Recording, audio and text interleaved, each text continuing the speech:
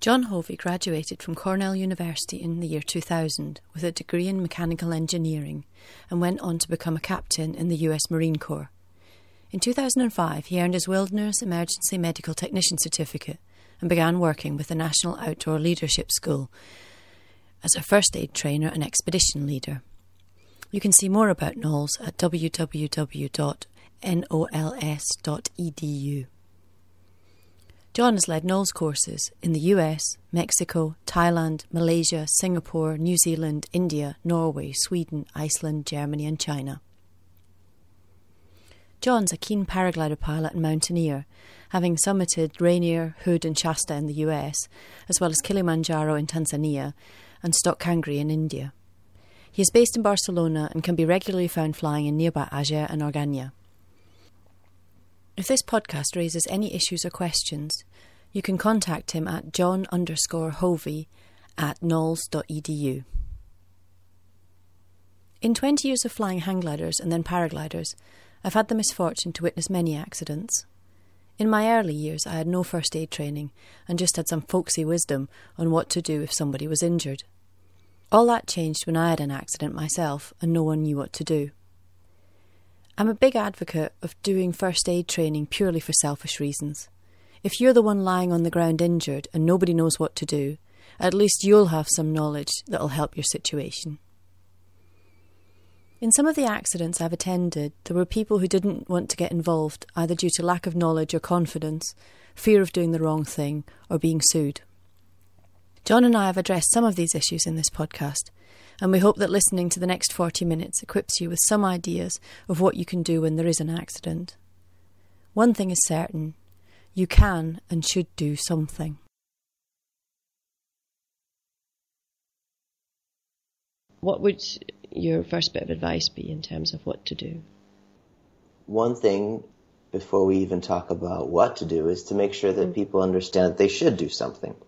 I do run into a lot of misconceptions.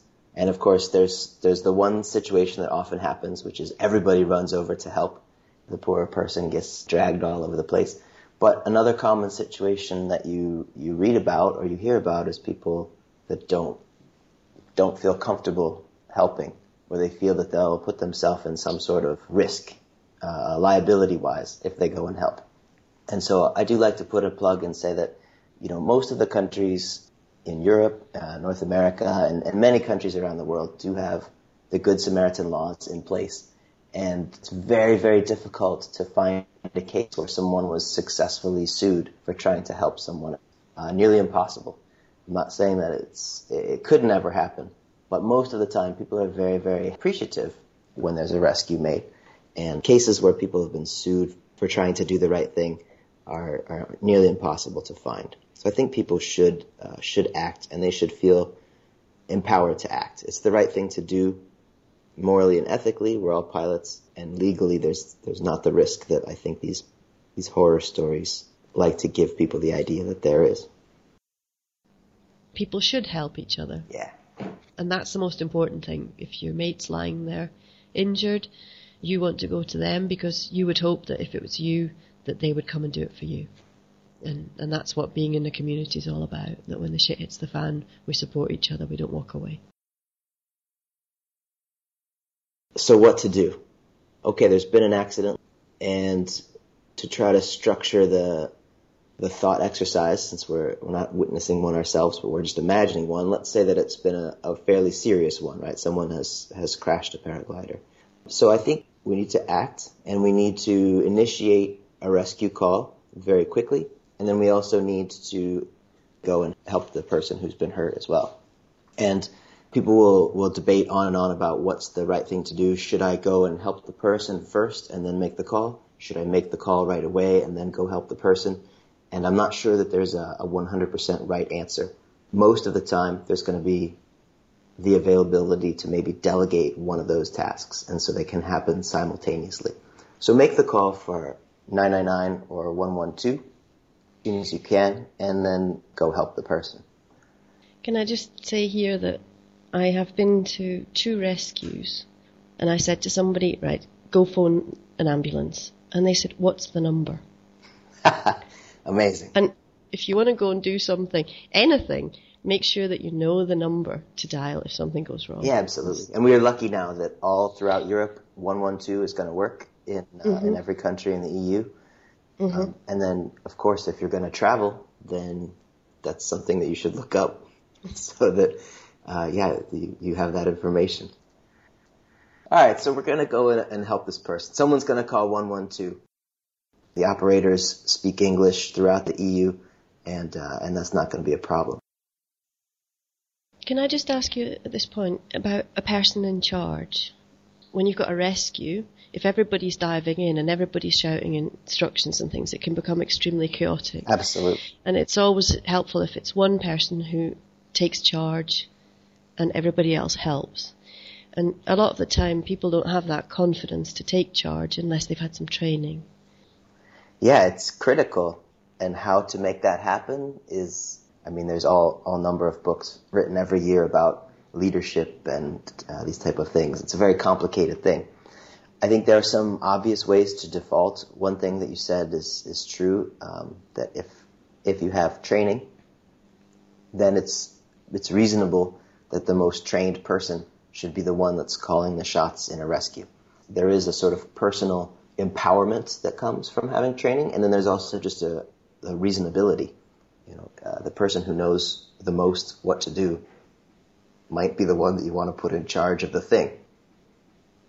If you're thinking to yourself, I would be very, very reluctant to take charge, I think a little bit of honest self-assessment is a good idea. Is that a knowledge gap that you perceive in yourself and you say, I wouldn't want to take charge because I really wouldn't know what to do?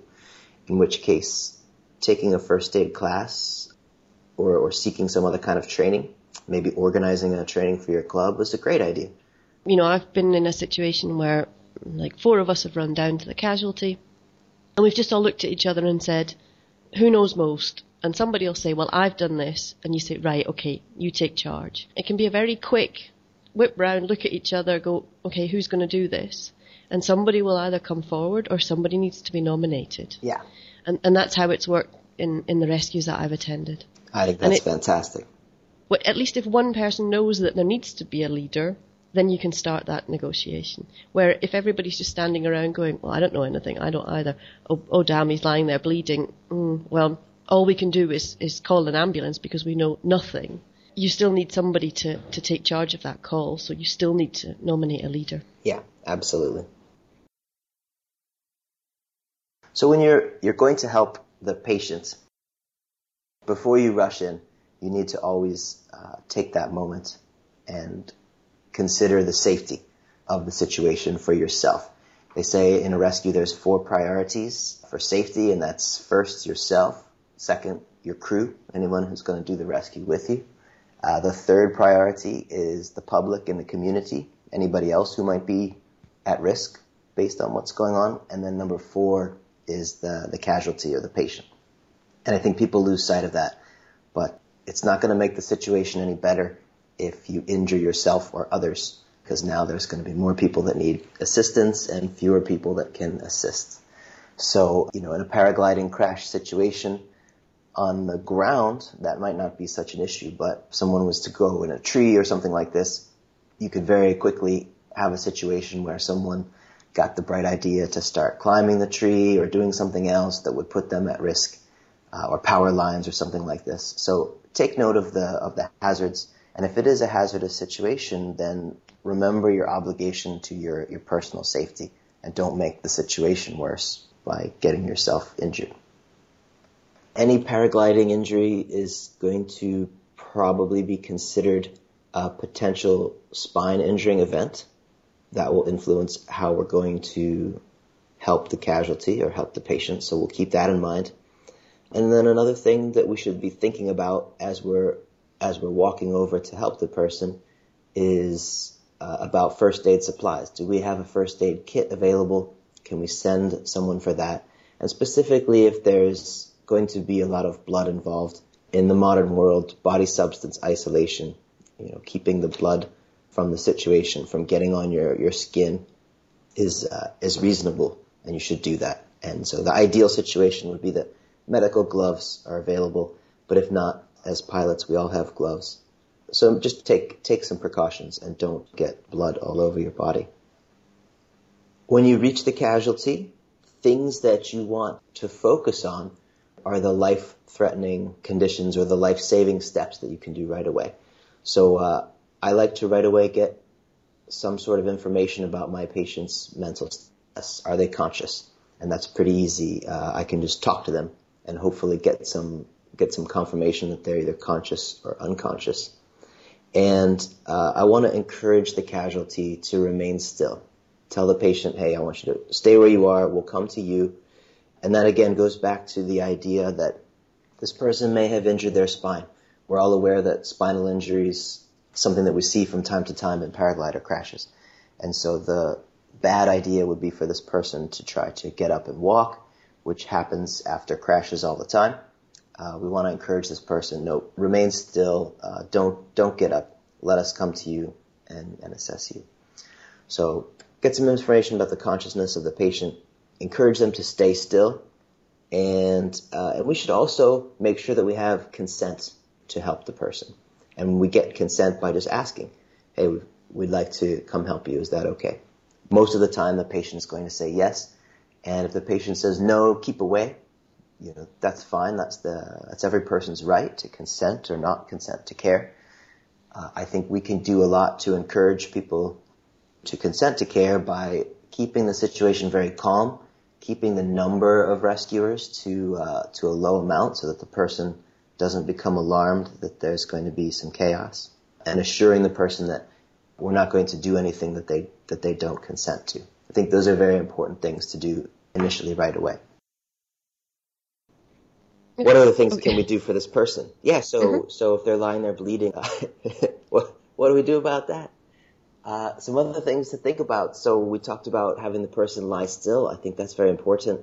And then more or less around the world, every first aid system has some sort of alphabetical mnemonic to help people remember airway, breathing, and circulation. Broken bones we can deal with in a slow manner. And there's some injuries, of course, that we're not going to be able, as a first aid person, not a surgeon, to help. But airway, breathing, and circulation needs to jump into your mind as well, because those are things that you might be able to have an impact on, keep your patient alive while you're waiting for the rescue. So as far as airway, if your person is awake and they're talking to you, that's great. You still want to encourage them to open their mouth. You want to take a look in there. And if there's anything inside, they need to spit that out for you, hopefully, while they're still conscious. And if they're not conscious, then you need to open the mouth and get anything in there, or anything that could be in there, out of there. What could be in there? Maybe the person was chewing gum. Could be that they've bitten their cheek or their tongue, so they're bleeding. They could have broken a tooth or two. And anything that's in the mouth could obviously enter the airway and go down into their throat. And we don't want that. So we need to get that material out. And if there is a lot of liquid, then you could consider putting the patient in sort of a side position so that blood or saliva or other liquid will drain out of the mouth instead of draining back into the person. So airway, breathing. Let's make sure that the person is breathing. And if they're not breathing, then that would be the time to initiate your cardiopulmonary resuscitation, your CPR. And that's not something I think we can really talk through on a podcast. People need to get that training. But CPR classes they're widespread, they're very available. And it's half of your day. So go learn that. But you want your person to be breathing, obviously. And then for circulation, assuming that they're not getting CPR from you, then your next priority with circulation is to address any serious bleeding that's going on. And I think that's another thing that I see in situations is there's a reluctance to expose injuries and to take a look. And people are very, the leg is crooked. Great, we don't want to touch that. Yes, you do. You'd like to get the clothing out of the way so that you can take a look and see if there's any serious bleeding, because applying pressure to a bleeding is something that's very quick and easy to do and could make a big difference whether your patient goes into shock or not, whether they live or not. So expose any injuries, anywhere that the patient's hurting, If if your patient is wearing a flight suit or something like this, then you have to be thinking that they could be bleeding underneath of that clothing, and it would be very difficult to see till they've lost a lot of blood. The ambulance team will rip the clothes off anyway. As a friend, you can probably salvage a lot of your friends' paragliding gear before the ambulance service gets there and chops it up with their shears. They're not going to care that it's a paragliding harness that costs £1,000. They're just going to shred it with their knives. It's a secondary consideration to your person's health, but saving their gear might be a nice thing that you could do for them at that stage as well. That's another thing. So when we're talking about spinal injuries and removing the gear, I encounter during the trainings that I run a pretty persistently held belief in the public that any movement of a person with a spine injury is an extremely dangerous thing. And there's only so much truth to that. Rough handling of a casualty is a terrible idea. You wouldn't want to do that. But there could be very reasonable situations after a paragliding injury where you might have enough people available to move a person from a dangerous or uncomfortable situation, and that might be the reasonable thing to do. So, of course, that's going to depend on the situation. Your idea, of course, should be to have 112 or 999 on the way. If you're expecting them to be arriving fairly quickly, I think keeping the person in place is likely to be the most reasonable thing to do. But if you're in a remote country or for whatever reason the ambulance is going to be delayed and you have a reasonable idea to move the person, then there are some safe ways to do that. And that's something that you can practice during a training as well.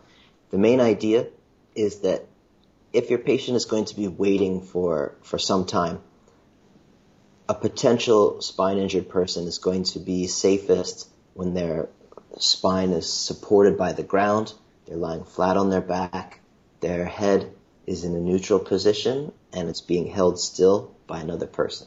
That's the ideal standard. So it very well could be that someone who's crashed into rocky terrain, or if there's a hazard and the person needs to be moved, that has to happen in order to achieve the best outcome for the person. You don't want to do that with one or two people. You'd like to do that with 3 people on either side of the person, and then a 7th person holding the head still. But yeah, getting the buckles undone, getting the harness out of the way if that's blocking access to injuries, or if that's something prudent that you can do while the rescuers are on the way. Great idea. And doing a very gentle, very controlled lift to move your patient out of a hazardous situation and onto flatter ground where you could then set them down and wait for the ambulance to come might be a good idea in some situations. And the commonly held superstition that any movement of a patient is lethal or is going to result in debilitating injury, there's not any data to really support that. There's very few cases at all that you can point to where the handling of rescuers had any bearing on the severity of the injuries from a crash. So I think that's a nice thing that people should know and hopefully practice once or twice, because it could be important. If your patient crashes and they're face down in the water or something like this, then they do need to be moved out of that water. Having at least some idea of how to do that is a good idea. I've had sort of both situations where I was actually moved into a really bad situation. I broke my arm, and my rescuers decided that because I'd been in an accident, I needed to be put in the recovery position on my side. But that actually made me lean on my broken arm. But then I also had the situation where I broke my back. I was actually head down on a slope with my legs above me. And I didn't want anybody to move me, but eventually I realised that I was not in a good situation. My head needed to be moved. So I moved my legs myself with the support of them. Sort of, they were bracing me from underneath, and we did it together, if you see what I mean. I didn't want them to lift me, but then when the ambulance crew came, they just throw you on a stretcher anyway. Exactly. It's, you've been there as a rescuer, and you've no, not touched them, and not done this, and not done that, and then the ambulance crew comes and just yeah, right, rip all our clothes off, get her turned over on the stretcher, boom, boom, in the ambulance and away. And you think, oh wait, well, we could have done whatever, you, as the rescuer, you feel far less comfortable wading in than the actual ambulance guys are. No. They don't mess around, and you can't stay there forever. That's what I always tell people. Well, we don't want to move the patient. Yeah, but they're going to be moved, I think it's funny. But I think your first anecdote, well, both of them actually, it goes back to that issue of consent too. And I think that's exactly what I'm talking about when I say we want to help the person, but we're only going to do what the patient consents to do. And so in that case, it sounds like you were telling your rescuers, hey, I don't want you to move me. In essence, I don't consent to that portion of the help that you're trying to offer. And they said, great, we won't do that. We'll work together to do what you want to do. I think that is a great situation. That's how it should work. If you aren't in Europe where rescue is quite easily available, you're going to have to move that person. I'm just thinking of Joe Simpson in Touching the Void and his broken leg, and they had to strap him to a horse and ride him out, and it was probably the most painful thing ever, but they couldn't leave him there. At some point you have to make a decision about, if there's no rescue coming, then we're going to have to do something. And that doing something is going to involve moving the casualty somehow. We're very fortunate in Europe that we've got these services, but there's some places where you just have to take charge and move them and get them closer to a hospital. Absolutely.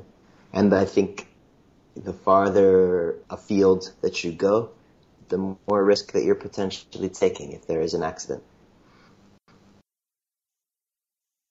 Okay. We've done an assessment of the casualty then, and back to our accident. The next thing you need to be thinking about is making it easy for the professional rescuers. And if a helicopter is part of the plan, if you've been able to contact emergency services and they tell you that a helicopter is on the way, then making it as easy for those folks to do their job as possible is a good idea. Things that the helicopter wants. Probably the number one thing that will make it easy for the air ambulance is your exact location. And these days, we all fly with a GPS and we all have smartphones. So having coordinates for your patient, your casualty, there's no reason not to have those coordinates. Make sure that you have those coordinates. Don't rely on describing the hill that you fly, because it's very familiar to you, but the air ambulance is flying from God knows how many miles away. They've never been there. So make sure that you can deliver those coordinates, come up with a way to do that. And then prepare the site to receive a helicopter as well. What I've seen usually is that if you can give the helicopter coordinates, the helicopter is going to arrive and then it's going to fly right past and land wherever they want to land. But they're going to try to land as close to you as possible. The helicopter is going to want a flat space. That can be a surprisingly small flat space, but the ideal is something like a football field, obviously. If there was a big flat field with no obstacles and wind direction indicated, that would be the ideal for the helicopter. Things that are going to make the helicopter not want to land as close as possible is going to be a lot of people standing in the landing area, other paragliders in the air, or a lot of paragliders laying on the ground, because the helicopter pilot is always thinking about the safety of that aircraft and the crew. And so anything that could blow up into the rotors, fabric, or anything else, any rubbish, is going to be a danger for the pilot and for the air crew. And so that they're not going to land near you if there's a bunch of debris in the landing field. So clear the landing area, get all the people to congregate in one place. Make sure you've got a system in place to have any pilots that are still flying their gliders around, get them out of the air. And then make sure that debris. Other gliders are not laid out. That would be a terrible situation if you crashed the helicopter. And if you can, indicate wind direction.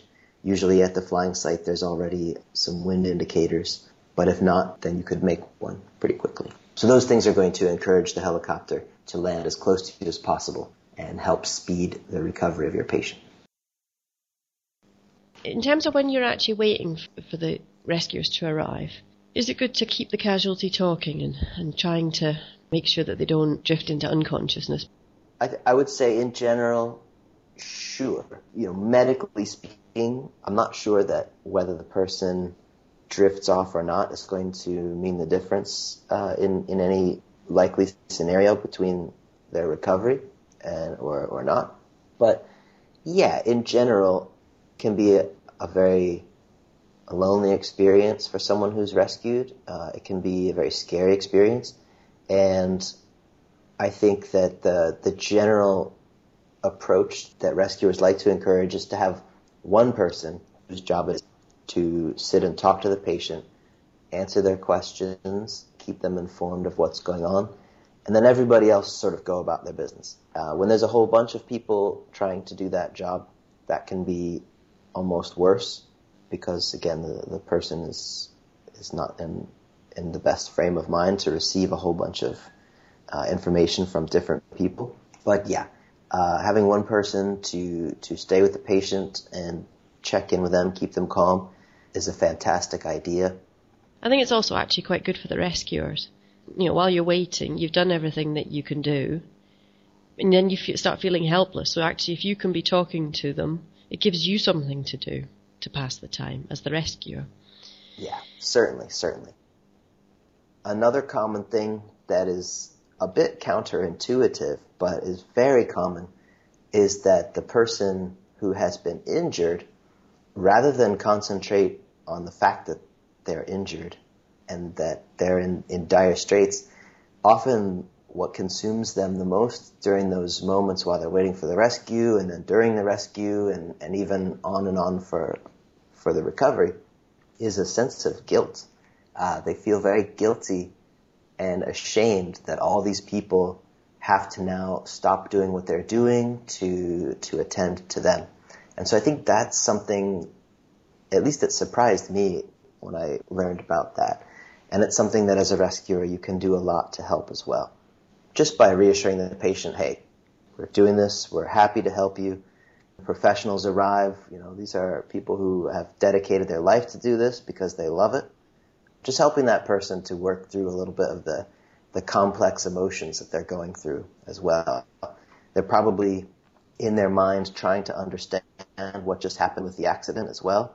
And so who knows what they're thinking, and trying to just keep them calm and keep them thinking about, what are the important things now, your health and safety and getting you the medical care that you need, rather than focusing on the difficult emotions of how was this accident caused? Did I make a mistake? I feel so guilty that all these people are being put out to help me.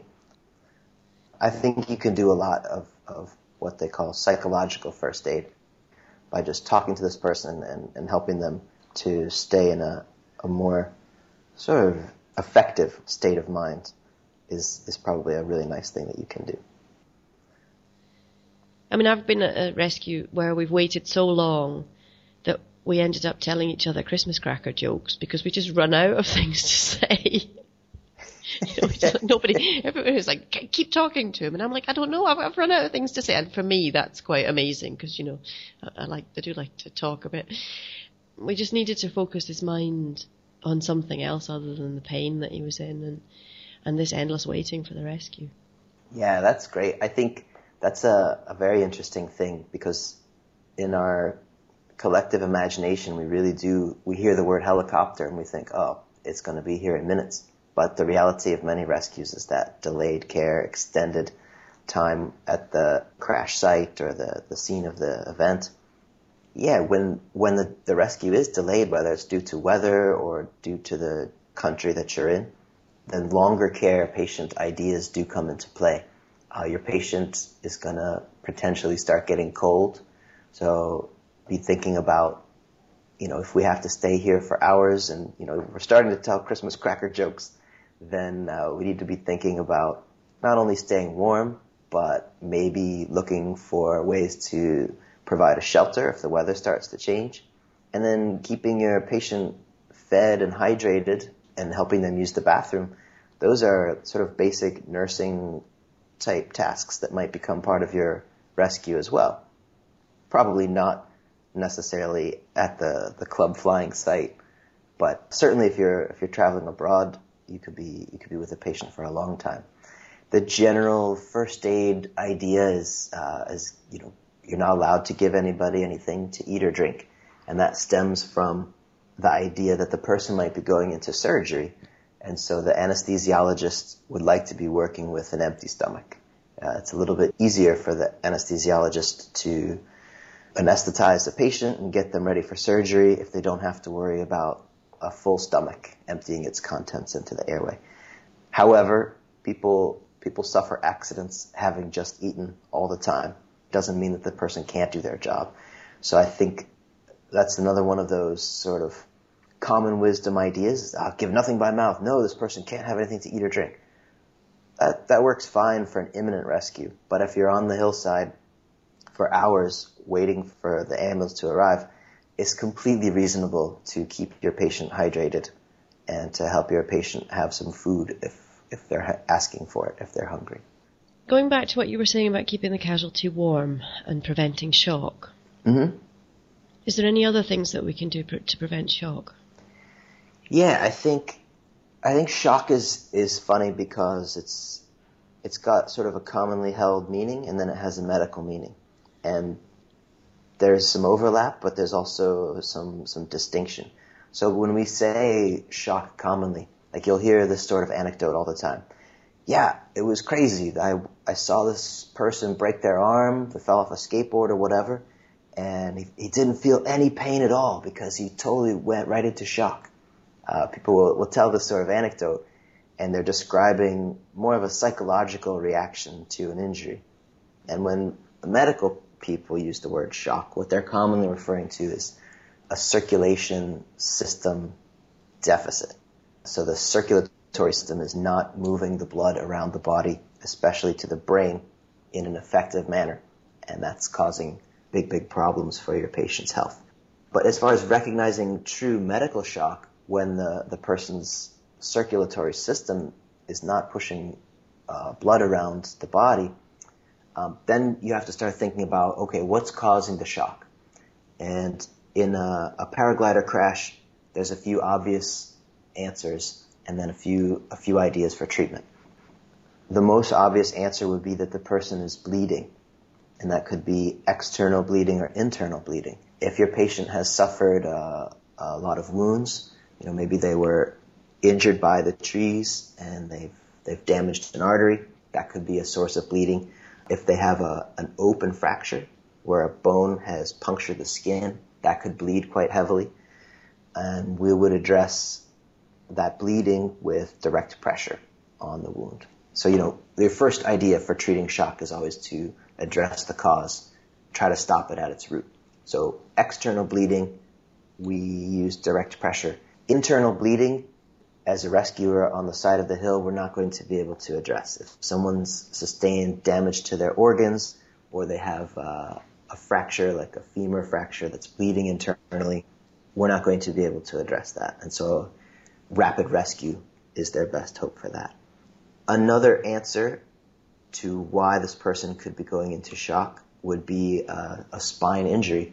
When you damage your spinal cord, one potential complication of that is that the muscles that control the dilation of the veins and arteries in your legs will become flaccid. They might not have the normal signals to retain tone because the spinal cord is under pressure or is cut.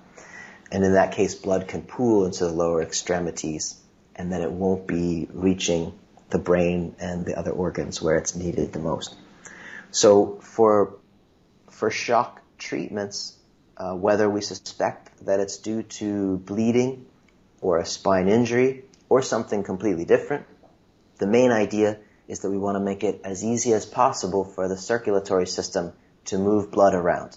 So that means a horizontal patient, getting the person flat on the ground. That way the heart doesn't have to pump against gravity to get blood up to the brain is the main idea. We should also keep the patient calm because we don't want their heart to have to beat any faster because of anxiety, and we don't want any extra challenges to the circulatory system. It's fairly common to see people raise the legs slightly, maybe 8 to 10 inches off the ground, and that's medically falling out of favor a little bit. People are opting more and more for just a completely horizontal patient. There's not a lot of research that shows that raising the feet is helpful, but nobody says that it can hurt either. So if you've got that person in your crew that says, we must raise the feet, you can consent to that. It's fine. Horizontal patient, calm patient, and then helping this person to maintain their body temperature. If it's a hot summer day, that might mean getting the flight suit off if they're overheating. Most cases, though, the person is going to start to get chilled. When we look for signs and symptoms of shock, we think about tachycardia, a rapid heart rate, rapid breathing rates, and then pale, cool, clammy skin. People will turn an ash color and start to get a bit sweaty and cool to the touch. And that has to do with the body pulling the blood into the core and away from the skin. So we want to usually help keep this person warm. And that could be using clothing or using the glider if you were going to be waiting for some time. So those are basic go-to treatments for shock. Your other sort of go-to treatment that's usually unrealistic for us as just pilots would be to start to replenish the fluids. The ambulance service is going to want to establish an IV as soon as they can to start to push fluids into this person. We don't do that, of course. We're just paraglider pilots.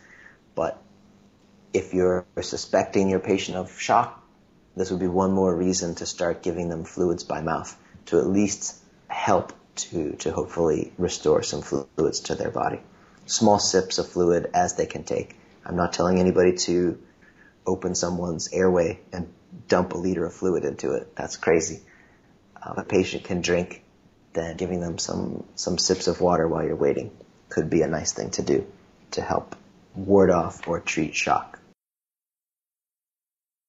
I think for keeping the person warm too, another overlooked thing is just the conduction of the person's body heat into the ground if they're lying on the ground. So that would be another case where you could either roll the person onto some insulation or get 6 rescuers to help gently lift the person onto some insulation. You can add clothing and cover someone up on top, but if they're lying on cold ground, that's going to be removing a lot of heat from their body as well. Have you got any recommendations of essential kit that you would have in your harness to fly with? I would go back to my beginning comments. I think people definitely need to make sure that they feel ready to assist. And so I think having some way to contact rescue services is a must. And I think having some way to give your coordinates via GPS is a must. And then having enough body substance isolation equipment, whether that's rubber gloves or whatever it's going to take for you to feel confident to go help someone. I think those 3 things are a minimum. I wouldn't want to fly ever without the ability to contact rescue services and tell them exactly where I was, and at least keep myself as a rescuer safe from bloodborne pathogens from somebody. So I think those 3 would be a bare minimum. As far as first aid supplies, it gets pretty personal pretty quick as to how many things that you want to carry. And I think most first aid kits really are designed to address quite minor things, bandaging wounds and these type of things, which are great and are very important for a trip, but are not necessarily going to make the difference in a paraglider crash. There's not too many things I can think of that I would pull out of this kit and it would make the difference for someone who sustained serious injuries. I think with body position and CPR and direct pressure, I'm going to be able to address the ABCs. And then if I can get a rescue on the way, then I've done really, really well by my patient. And as far as cleaning and bandaging wounds, if someone's on their way to the hospital, all that material is coming off anyway. So I think a first aid kit is a great idea to have for your general life, and for all the sort of minor scratches and scrapes and cuts that happen. It's really good to have wound care supplies and to be able to offer that to other pilots when they get minor injuries and these type of things. But to make the difference in a true emergency, it's probably not so important. One thing that I've got in my harness is I carry a really lightweight space blanket.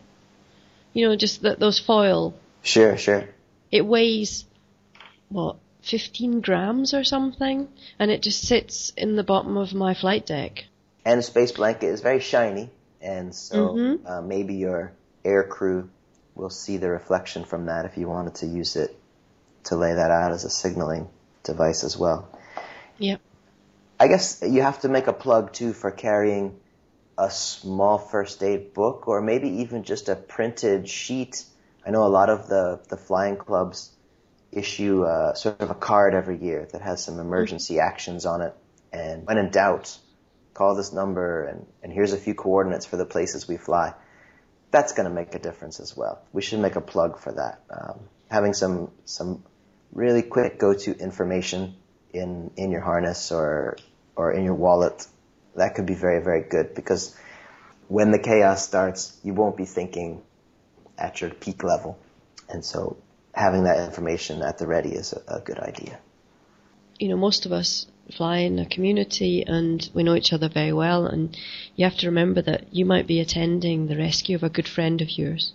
So you're already distressed because this person that you care about is injured, and then you're trying to do your best. So that's another psychological influence that can make you stressed and forget some of the things that you would normally, if you're sitting at home saying, if I went to a rescue, I'd do X, Y, and Z. But actually when you're in the situation, that's another psychological factor that can influence your actions. Yeah, most definitely. Okay, I would like to make a plug for people doing first aid, not for their buddies, but for themselves. When I broke my arm years and years ago, 15 years ago or something, I was in a field. It was obvious that I'd broken my arm and nobody knew what to do. And so somebody'd heard of this recovery position and they turned me into it, and they were lovely people. They had my absolute best interests at heart, but they just didn't know what to do. So they did something, and that thing turned out not to be quite the right thing. And I thought to myself afterwards, I never ever want to be in an accident situation again where nobody knows anything. So at least if I know first aid, then I can tell people what to do. So it's been great when I've helped other people, but then when I had my next accident, I had the knowledge then to direct other people what I wanted them to do, which I didn't have in my first accident. So if you're the casualty, but you're the only person that knows about first aid, you're on a winner already. Absolutely. So you should do first aid, not because you're an altruistic person. You should do first aid because if you're the casualty, it gives you the power to do something about your situation. No, I agree.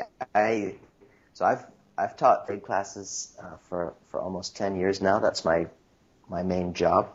And so if I could recommend to people a wilderness first aid class, I think that would be my recommendation. Those classes are geared towards people who are doing sports and adventure activities. And so it's nice because you're going to be doing training with a bunch of like-minded people, and you'll be practicing in scenarios that are realistic for the type of things that we do. I don't want to disparage anybody that's giving first aid courses in the city. I think that's also very valid. But focusing on someone who collapses in the supermarket with a cardiac event, that's a different mentality and a different set of steps and thought processes that's going to make a difference when someone has an accident flying a paraglider. Wilderness first aid training is really great. And those are usually a 2-day class, so you can take it over a weekend. Yeah, the ideal would be that you took that class and then went back and did some training for the folks that you fly with. And that could be pretty informal. We all tend to go out for a beer after we fly, and so you could just have a chat every once in a while about the ideas that you've learned, all the way up to running some practice scenarios every year as a club event would be a really useful thing, I think. Thanks to John for taking the time to share his knowledge. Please do make sure that you've got the coordinates of your local takeoff and landing sites, the phone numbers for the National Emergency Services, and a card with basic what to do in an emergency info in your harness. If you can, go and do a first aid course. If not for your mates, then for yourself. I sincerely hope you never need the information we have shared with you, but if you do, I hope it'll prove useful. Safe flying to you all.